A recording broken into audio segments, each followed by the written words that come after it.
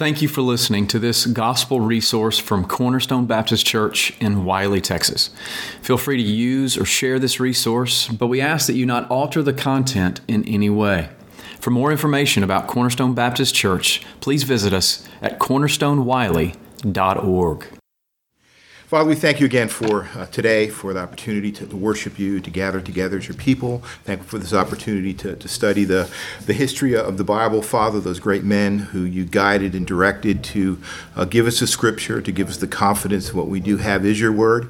So we pray you'd bless us and help us and give us that understanding that'll give us the peace and assurance that your word truly is your word.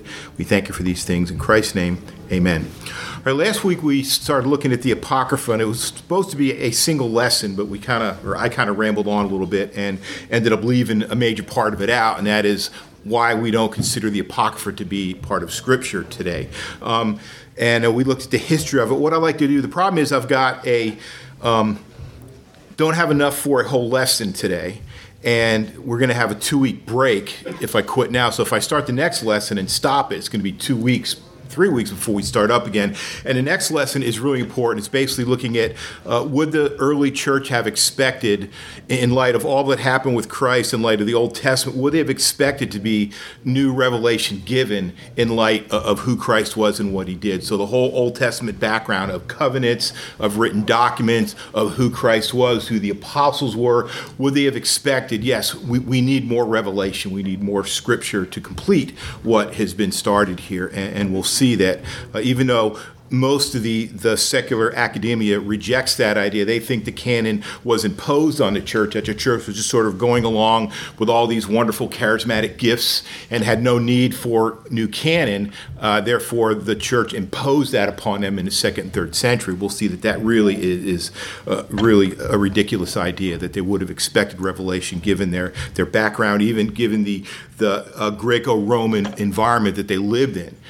Would have demanded or created an expectation for new scripture. So what we'll do some review today, sort of look at what we did last week, kind of do it with some question and answer type stuff. And what I like about this and what I enjoy about teaching it is that most people have no understanding of this time in history of the church. We're big on Reformation. We know a lot about the Reformation, but go back to the 2nd, 3rd, 4th century, mention people like Jerome or Cyril of Alexandria or Augustine, and it may bring up some images of who they were, but it's pretty much just a blank slate as far as who they were. And to me, it's just as an important part of church history as the Reformation is, but we tend to focus on Reformation history and not this area of history as well. So it's always good for me to refresh myself and to teach it again. So just some review real quick. The Apocrypha was basically a collection of writings that the Roman Catholic Church, Eastern Orthodox Church, and even some Protestants, a few Protestants,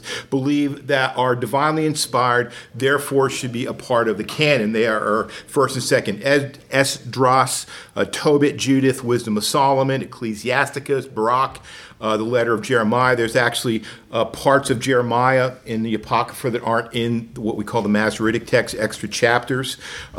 There's extra chapters on Daniel as well, and 1st and 2nd Maccabees. Now, question, where did the Apocrypha come from? How did we actually get it?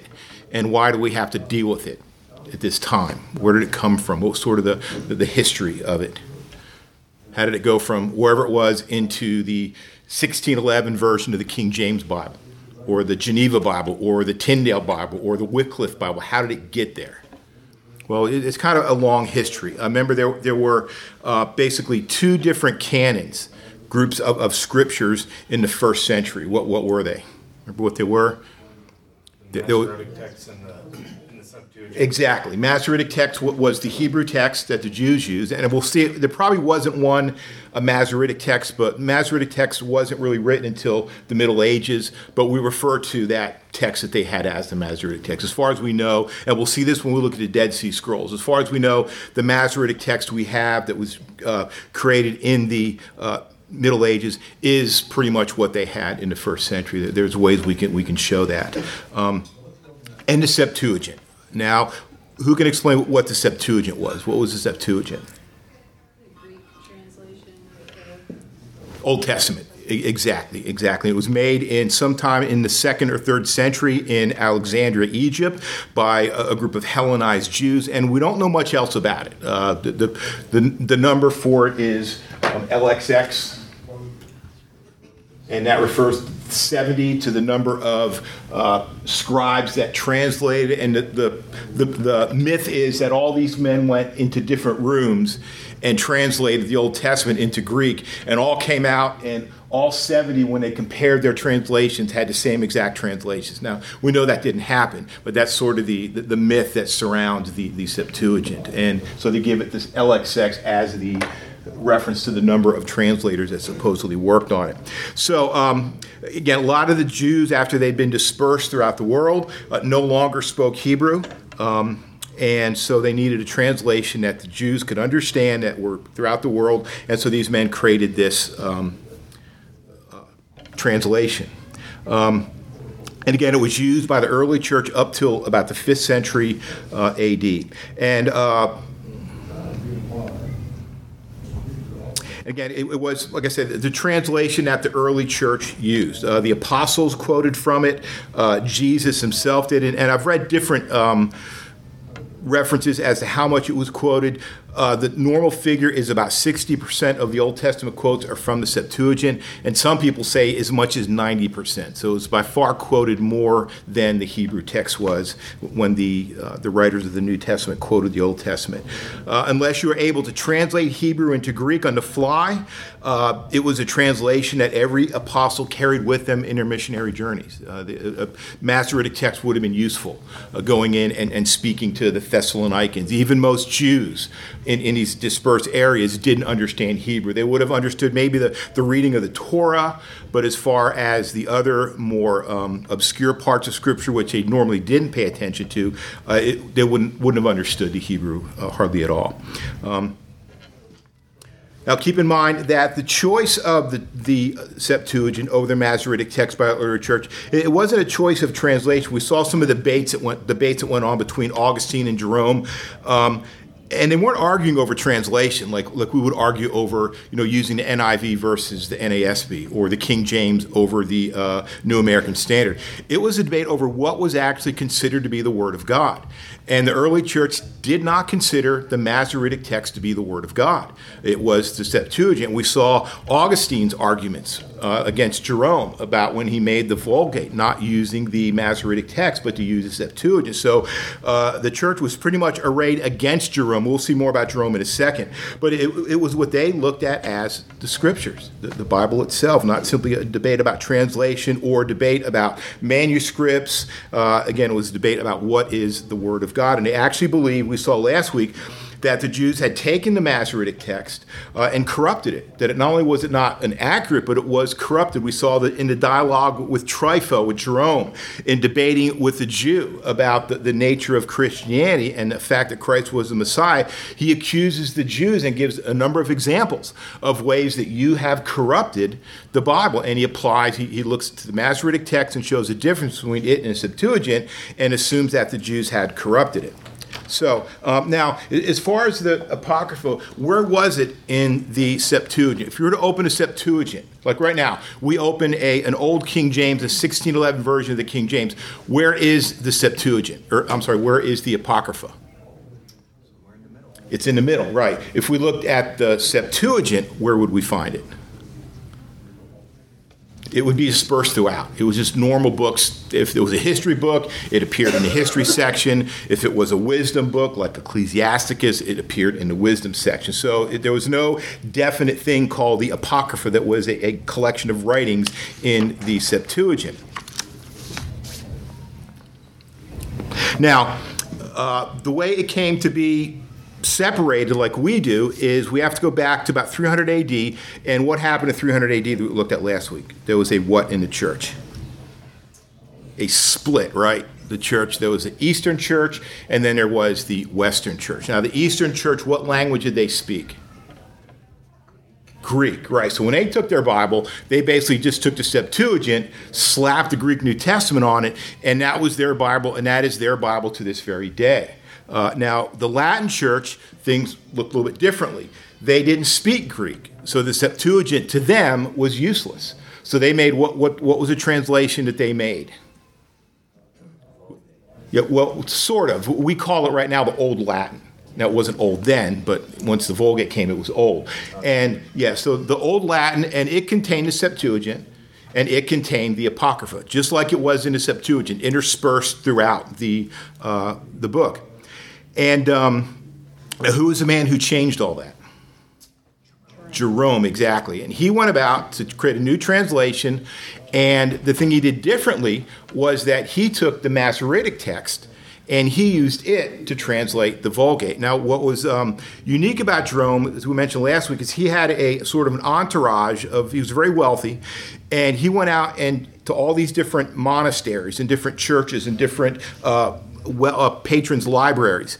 And in Palestine, he discovered a Masoretic text. And if you had asked any of his contemporaries to show me a Masoretic text, they'd have had no idea where one was. They didn't even know it existed. They maybe knew that there was one, but as far as producing one, they had no idea. And if they found one and you asked them to translate it, they would have no idea. So Jerome had to actually find some rabbis and spent a couple years learning Hebrew, and then he brought that into his translation of the Vulgate. Now, again, he did three things. He used the Masoretic text, the Hebrew text.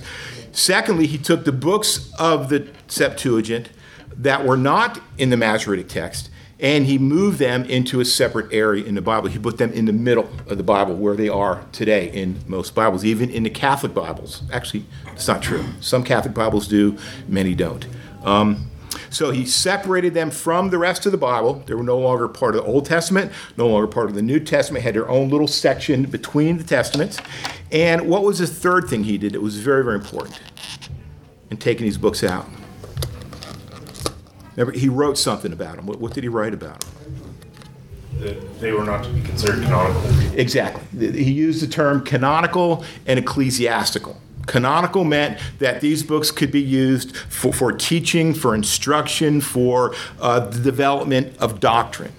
Where ecclesiastical meant they could simply be read. We can read from them, we can be encouraged by them. So it would not be uncommon in the ancient church to hear First Maccabees read from.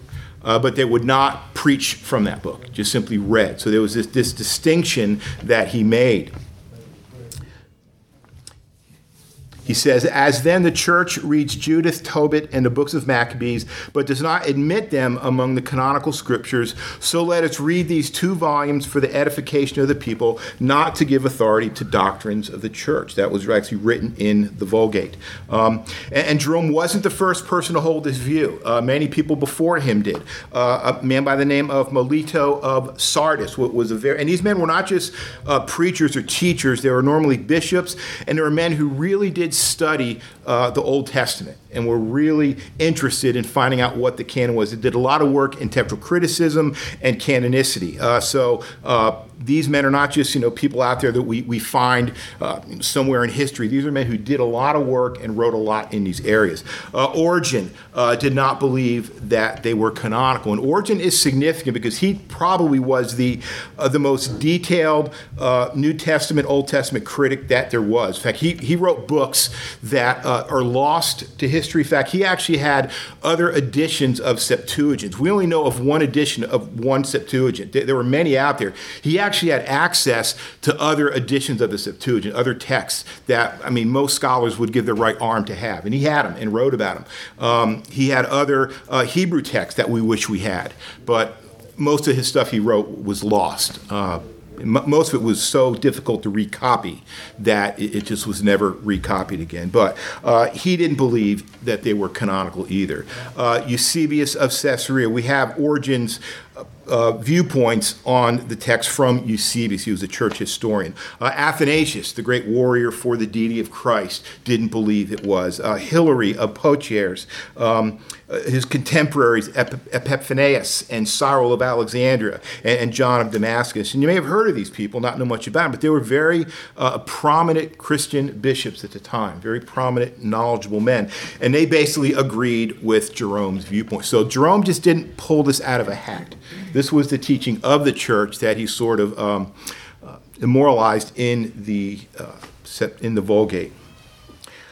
Again, his opponent was Augustine, who was against him as well. Most of the other church was. So then how did it come into the New or English translations? Well, they pretty much followed the same pattern that the Vulgate did. They put it in the middle of the Bible, and also we saw last week that they held the same view that Jerome did, that these were good for reading in the church, but they weren't good for the production of doctrine or for actually preaching.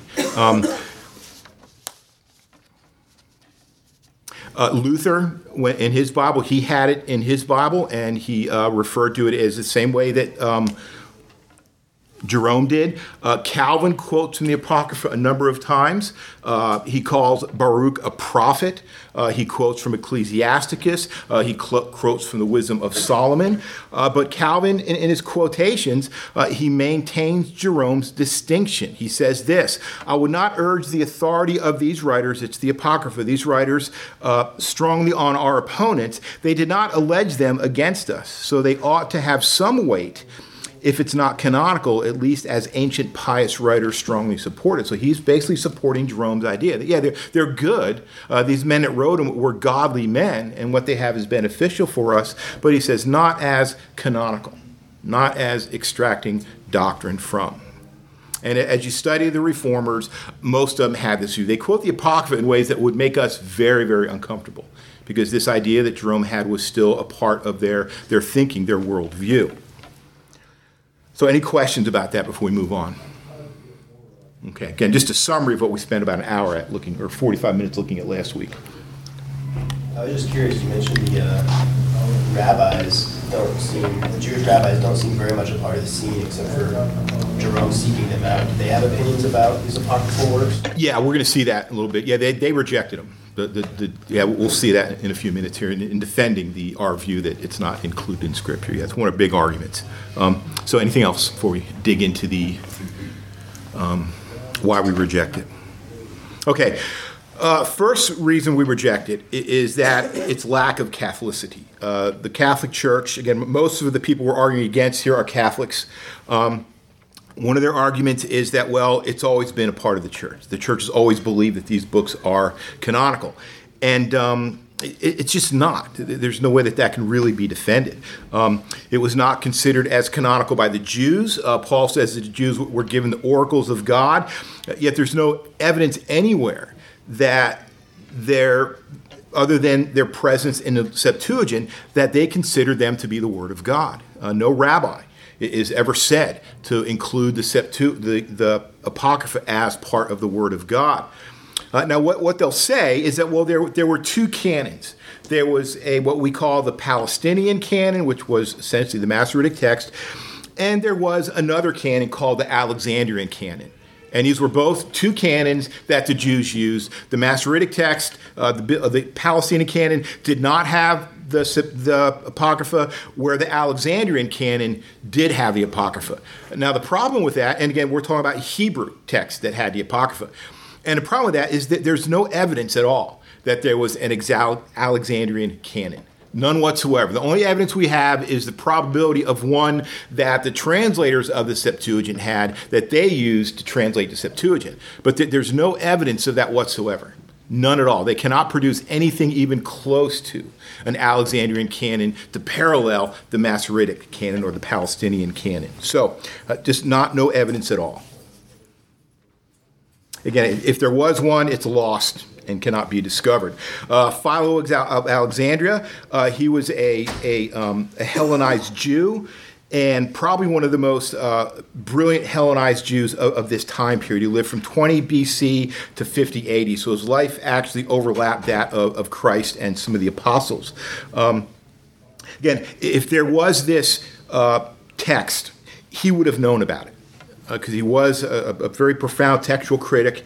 He loved the Hebrew Scriptures. He loved Greek philosophy. He loved the Greek language, yet he makes no reference whatsoever to a Alexandrian text. In fact, when he speaks about the Old Testament and he wrote about the Old Testament canon prolifically, he only lists 22 books, the same books that Josephus lists.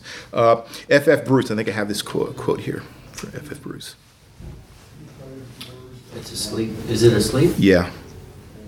I need to press home to unlock. 99999. Oh. Okay. I think I remember that. Yeah, but it's not up there.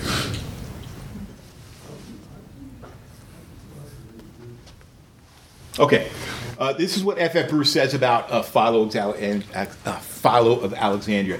He was an illustrious representative of Alexandrian Judaism, and if indeed Alexandrian Judaism did indeed recognize a more comprehensive canon than the Palestinian Judaism, one would have expected to find a trace of it in Philo of Alexandria's voluminous writings. But in fact, Philo has not given a formal statement on the limits of the canon, such as we have in Josephus, the books he acknowledges as Scripture as Holy Scripture were quite certainly those books included in the traditional canon. He shows no sign of accepting the authority of the books that we know as the Apocrypha. So what he's saying here is that, remember Josephus gave a very detailed list of the books. Well, Philo doesn't do that, but he does mention that there are 22 books, which it's safe to assume are the 22 books that Josephus. And Bruce's point here, if anybody would have known about an Alexandrian text, it would have been Philo. Okay, he was a broad student, a very deep, profound student of Judaism and of Greek culture, yet he makes absolutely no mention of it at all.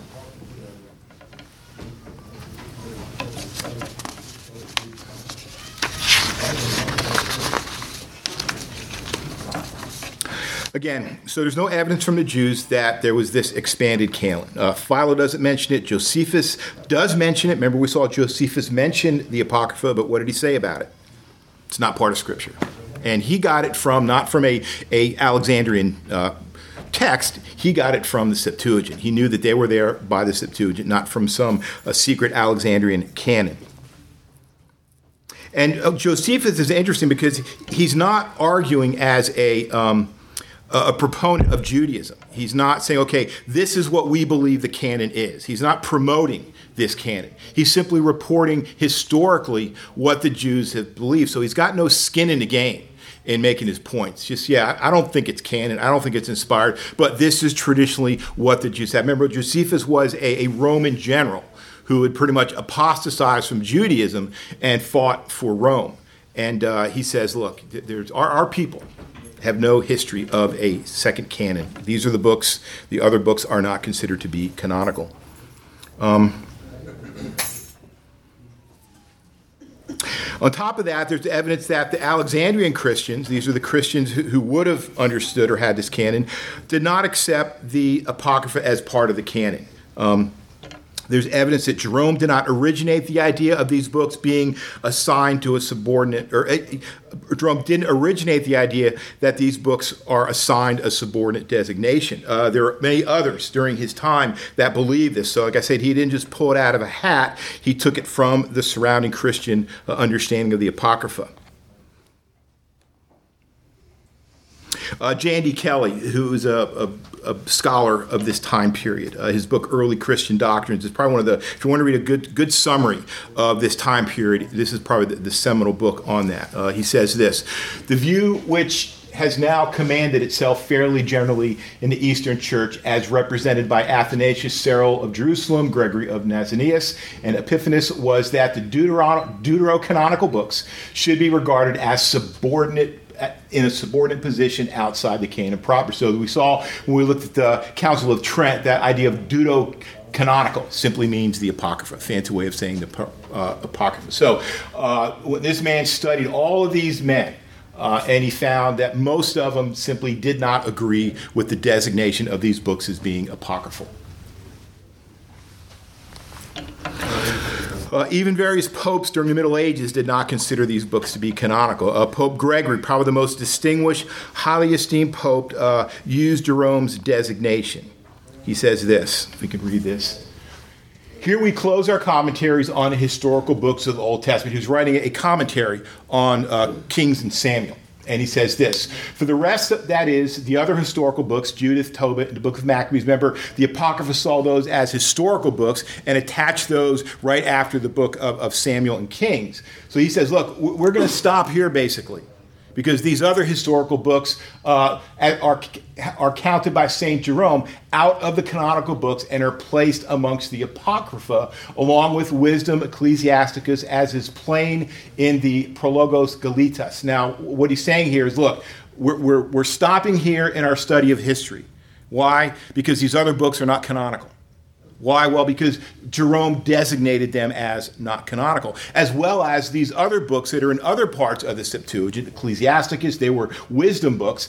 And he says, as is plain from the Prologos Galetas, what that is, so I can remember this, when Jerome translated the Vulgate, in different sections of the translation, he had like summaries or descriptions. And this other men did this too. Wycliffe did this. Tyndale did this. So, for example, Tyndale, when he starts translating the Pauline epistles, there's a little summary there where he explains the Pauline epistles. Well, what Jerome did was when he translated the Book of Kings, which were Samuel and Kings, he called those all the Book of Kings, he had a little prologue there.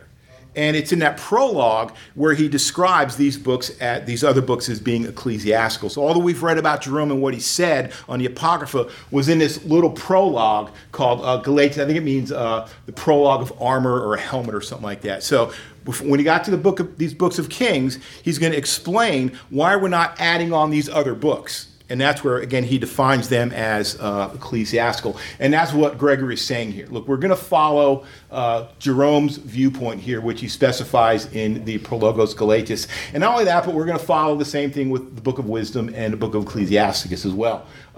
For the words as well as councils of doctrines, of councils as of doctors, are to be reduced to the correction of Jerome.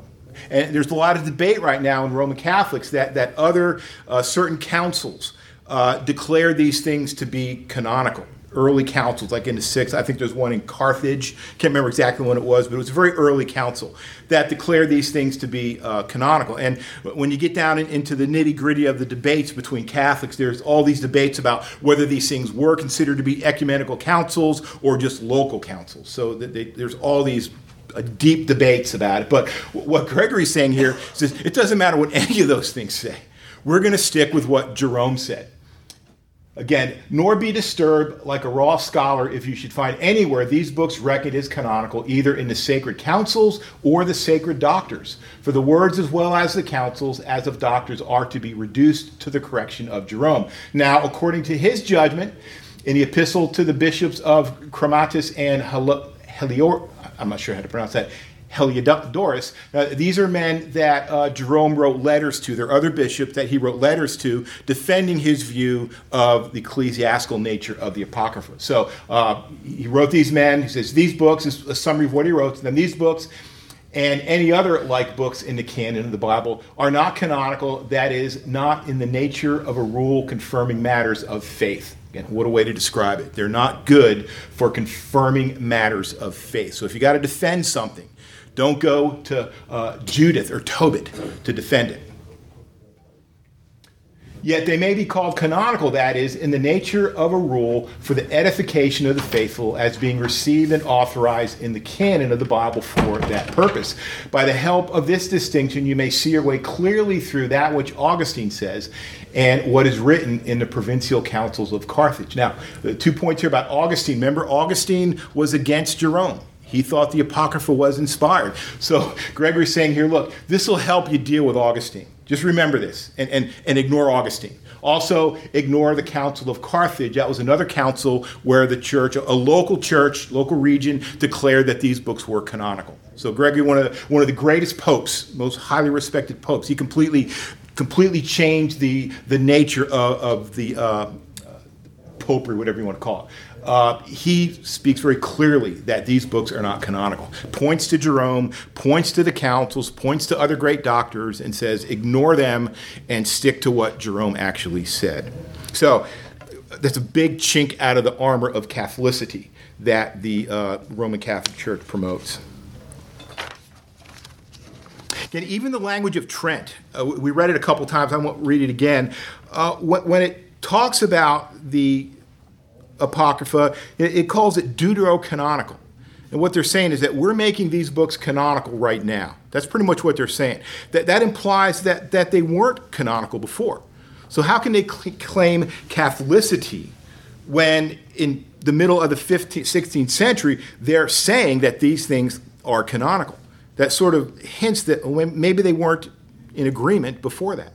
Why did they have to declare them in the 1500s as canonical if the church always believed that, like the other books of the Bible were done? It makes the claim of Catholicity rather dubious. Now, this is from the New Catholic Encyclopedia, so this is quoting Catholics themselves. Notice what it says here. St. Jerome distinguishes between canonical books and ecclesiastical books. The latter, he judged, were circulated by the church as good spiritual reading, but were not recognized as authoritative scripture. Okay, so they're properly representing Jerome. The situation remained unclear in ensuing centuries. For example, John of Damascus, Gregory the Great, Warfield, Nicholas of Lyre, Testado, we haven't read these men, but there are other men who agreed with Jerome, continued to doubt the canonicity of the deuterocanonical books. According to Catholic doctrine, the proximate criteria of the biblical canon is the infallible decision of the church. Okay? So why didn't they declare this to be canonical before? Why was there so much disagreement if they were canonical books? This decision was not given until rather late in the history of the church at the Council of Trent. The Council of Trent definitely settled the matter of the Old Testament canon. That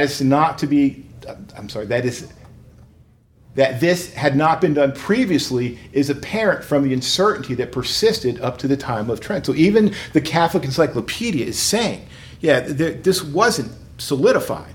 The church wasn't sure, it wasn't unanimous on this until the actual Council of Trent declared it to be. So even the Catholics, when they look at the wording of the Council of Trent, recognize, there's something not right here. We really can't claim Catholicity or the universality of these books as being canonical when we declare them to be that way in Trent. So Catholics do see the Apocrypha as canon? Yes. Yeah, but the idea of it being Catholic from the very beginning, they're saying it's rather dubious, but yet they'll still claim that as being true. Jeff, do we have evidence of them, of the Catholic Church actually using the Apocrypha as doctrine, though, as from teaching? Because I grew up Catholic, and I know that those were in the Catholic Bible, but I don't recall anything ever being preached from.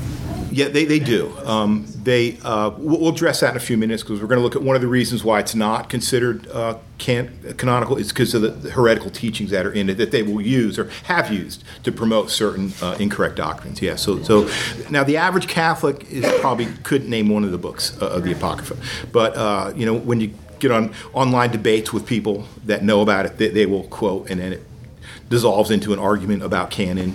Yeah. So, and which boils down to an argument about the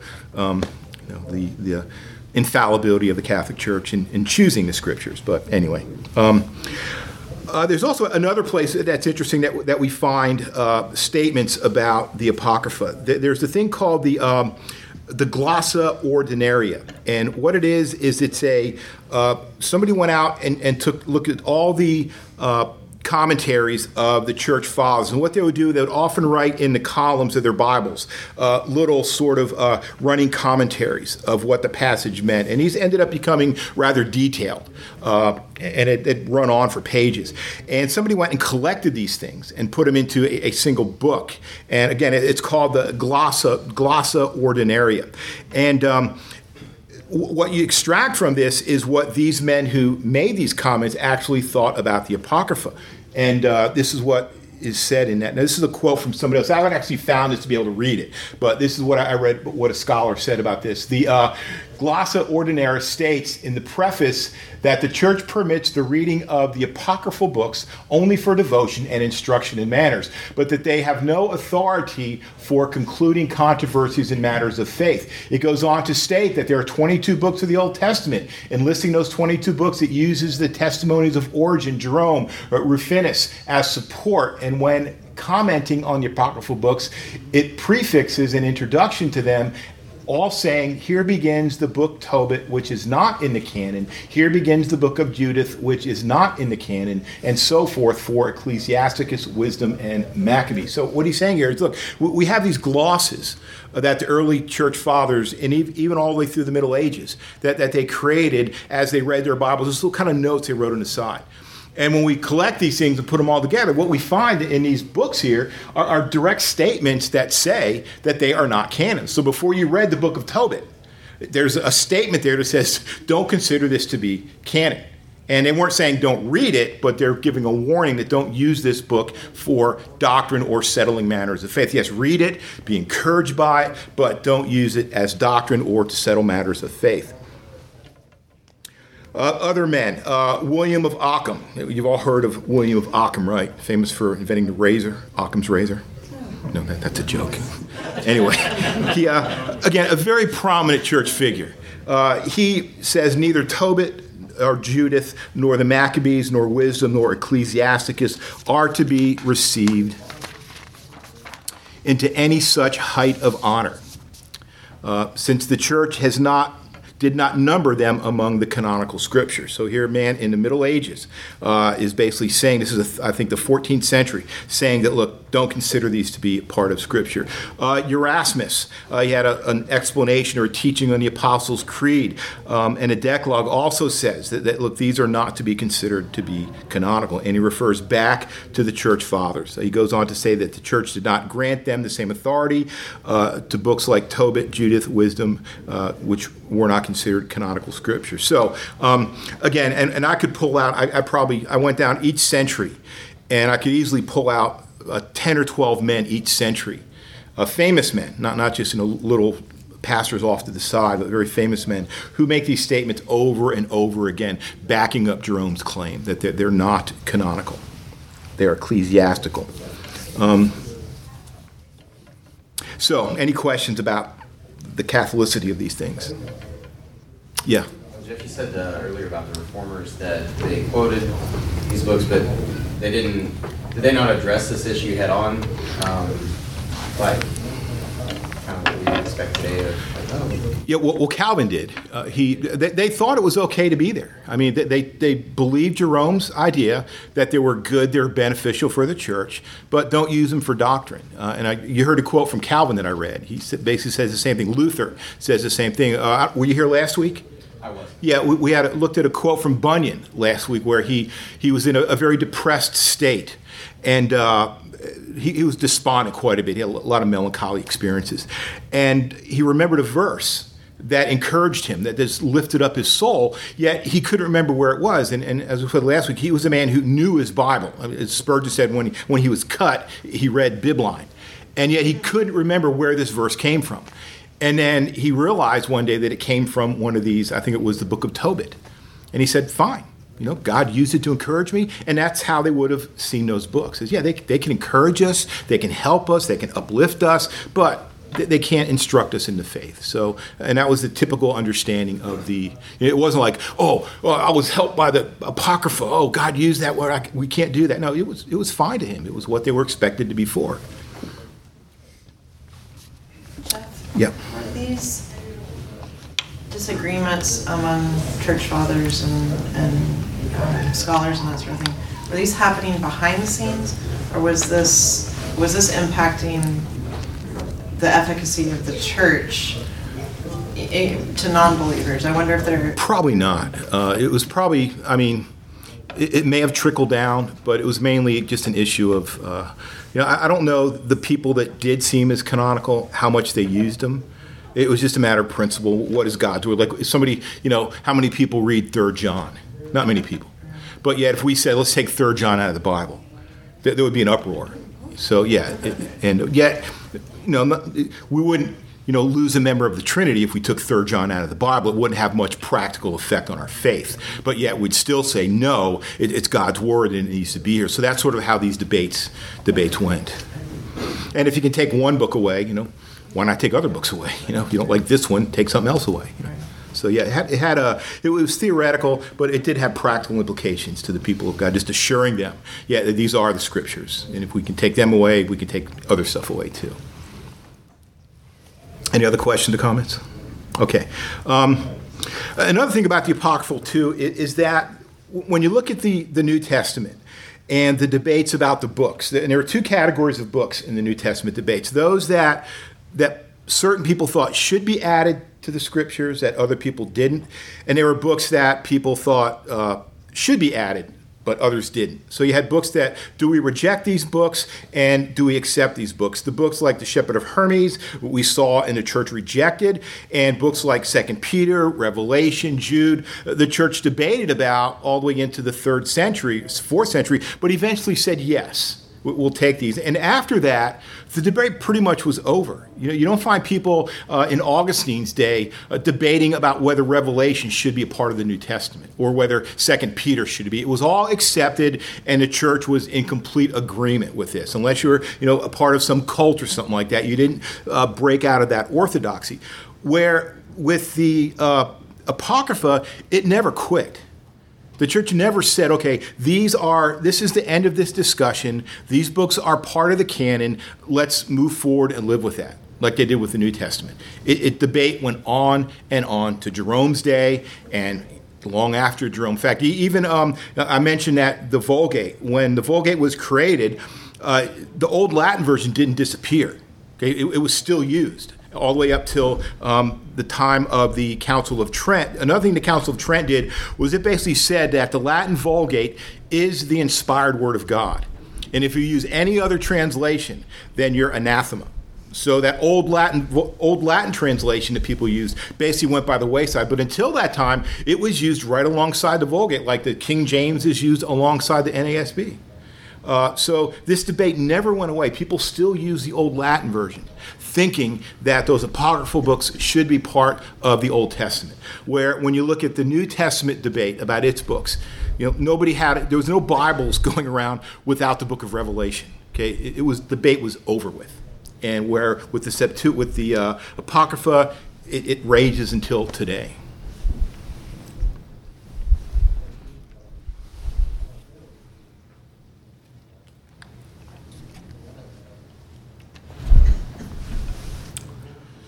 See, finally, they're to be rejected because there's false teachings that are there. Prayer for the dead, purgatory, it cheapens marriage by lowering the bar for divorce, and there are many gross historical errors in the books as well. They support the Catholic Mass and claims sins can be forgiven by alms. So I think Tobit or Baruch says that you can give money and have your sins forgiven. Give money to the poor and have your sins forgiven. Now, part of the reason this debate came to the forefront during the Reformation, to answer your question, Karen, is because these books were being used in the Reformation debates about these particular doctrines. So if you were having a debate with a Catholic priest about salvation for works, or salvation by works, they would quote Baruch and say, no, Baruch says that if you give alms, if you give money, you can have your sins forgiven. In arguing about the indulgences, it was there, purgatory. All these books were used, and even the passages that talk about it, it's not clear. It doesn't say, okay, and purgatory is such and such. They have to even kind of twist those scriptures often to make them say something about purgatory. So again, they teach doctrines that the rest of the scripture just completely rejects or doesn't mention at all. Now, how can you reconcile Paul's teaching with giving money to have your sins forgiven? You just simply can't. But yet they had to make that point, so they pulled these books in to do it. And that's sort of why this debate became heightened during the Reformation too, because they were using them for doctrine basically, where before they never would have done that. They never needed to do that because pretty much the rest of the church agreed with them. So it was this idea of them being taken and not used for the encouragement and support of the church, but for doctrine and faith that this issue came to the forefront. Again, and this just simply leads to the idea that there really is no reason for them to be a part of Scripture if they contradict the rest of Scripture. Let's get some other quotes here. I'm not sure. Here's a quote by William of Ockham. It says, neither Judith nor Tobit, nor Maccabees, nor Wisdom, nor Ecclesiasticus are to be received into any such height of honor as compared to Scripture, since the church did not number them among the canonical Scriptures. So Ockham is not just giving his opinion. he's giving his opinion of the church, what the church has always held. I can't remember where I got this quote from, but that didn't quite. That may be. I believe that quote. I didn't document who made it. Quick question. Yeah. What is Scripture? How do you define that, and how is it being used in this? Scriptures, there's canonized Scripture and non-canonized Scripture, but what's being called Scripture? It's probably just in a general way here. If you open up your Bible, this is Scripture. And I mean, in this quote here that Occam is making, let's see. Yeah, right there, it's compared to Scripture. That would be canonical books. So if we look at these books, they do not receive any such height of honor as compared to Scripture. So when we compare them to the Bible, the canon, they don't receive that same honor. That's the way it's used here. But often they just simply use it as the Bible that you had. There was Scripture in there. It was all Scripture, but certain Scriptures had different weight. It was used rather loosely at times. But Occam here is defining it as the canon. When you compare these writings to the Scripture, to the canon, then they do not have the same place of honor as that Scripture or canon does. So. And this quote here, this is a quote of the Council of Trent. It's a man by the name of Westcott, who is a brilliant Greek scholar in the late 19th century. He says, "This is fatal decree," that's the Council of Trent, "in which the council gave a new aspect to the whole question of canon, was ratified by 53 prelates. Among them, there was not one German, not one scholar distinguished for historical learning, not one who was fitted by special study of examination of a subject in which the truth could only be determined by the voice of antiquity." In other words, they didn't have men who could go back into history and really see what the church believed. They're just basically Jesuit priests who didn't know a whole lot. How completely the decision was opposed to the spirit and letter of the original judgments of the Greek and Latin churches. How far in doctrinal equalization of the disputed and acknowledged books of the Old Testament it was at variance with the traditional opinion of the West. How absolutely unprecedented was the conversion of an ecclesiastical usage into an article of belief will be seen in the evidence which has already been adduced. So he's saying here, these men just didn't have the resources or the ability or the desire to go back and really look at what the church said about these things.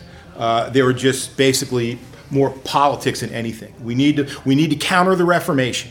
Okay, we've got this group of books that helps us counter it. So let's pull them in and allow them to be used, and anathematize everybody, and would anathematize half the church if that would have actually been true. And another thing, Jeremy sent this, but it's kind of a small picture. Another reason, too, that we reject it is that it's not quoted in the Old Testament. And Jeremy gave this diagram here. I'm not sure what that represents, but I assume it's the Old Testament is one side, and the lines going back are its references to the Old Testament. I couldn't blow it up. So that's sort of the interaction between the New Testament and the Old Testament in sort of graphical form. And there it is for the references to the Apocrypha. Now, there's one chink in the armor of this. What is it? Yeah. Well, there are some allusions to the Apocrypha. But not quotes. Not quotes. Yeah. So Jude and Enoch? Some would say, right? Yeah, but Enoch's not part of the Apocrypha. Oh, okay. Yeah. Yeah, and if we simply use allusions to the Old Testament, there'd be a whole lot more. Revelation would be one big allusion to the Old Testament. But yeah, we're talking about direct quotes or close to direct quotes, where at least that was on their mind when he quoted. But what is the chink in the armor of this? Small one that can be overcome, but it's still something we have to explain. There's one book in the Old Testament that's not quoted in the New. Anyone know what it is? Esther. Now why? What's odd about Esther? The word of God doesn't go. God doesn't appear in the book. Yeah, word God or God speaking doesn't appear. So it's not. But the thing about it is that Esther has always been a part of the Palestinian canon or the Masoretic canon. And so it's a part of a collection of books that were quoted profusely. So it kind of gets in. It's like the Little League kid who never gets up the bat or never plays, still gets the trophy for being on the team. Well, Esther is kind of the same way. It's a part of that collection that was quoted profusely, and the Apocrypha has not a single representation. Again, there may be allusions, and even those allusions are debated, but it's got nothing. And that says something about the validity of this as being canon. Why didn't Christ refer to it? Why didn't the apostles? And again, they had it in their Bibles. They had it in the Septuagint that they used. Why didn't they use it? Well, because they probably saw it as Jerome saw it, or just saw them as just being there and not being usable. We're almost out of time. Any questions or comments? Okay. Well, I thought we'd have to cut this short a little bit, but I'll finish this in time. So next week, or not next week, 2 weeks, 3 weeks from now, we'll look at that issue of would the New Testament have had a natural inclination to produce a canon? And we'll see, without a shadow of a doubt, they would have. They would have almost expected it, consciously as well as unconsciously. Okay. Well, thanks for your attention. Appreciate it.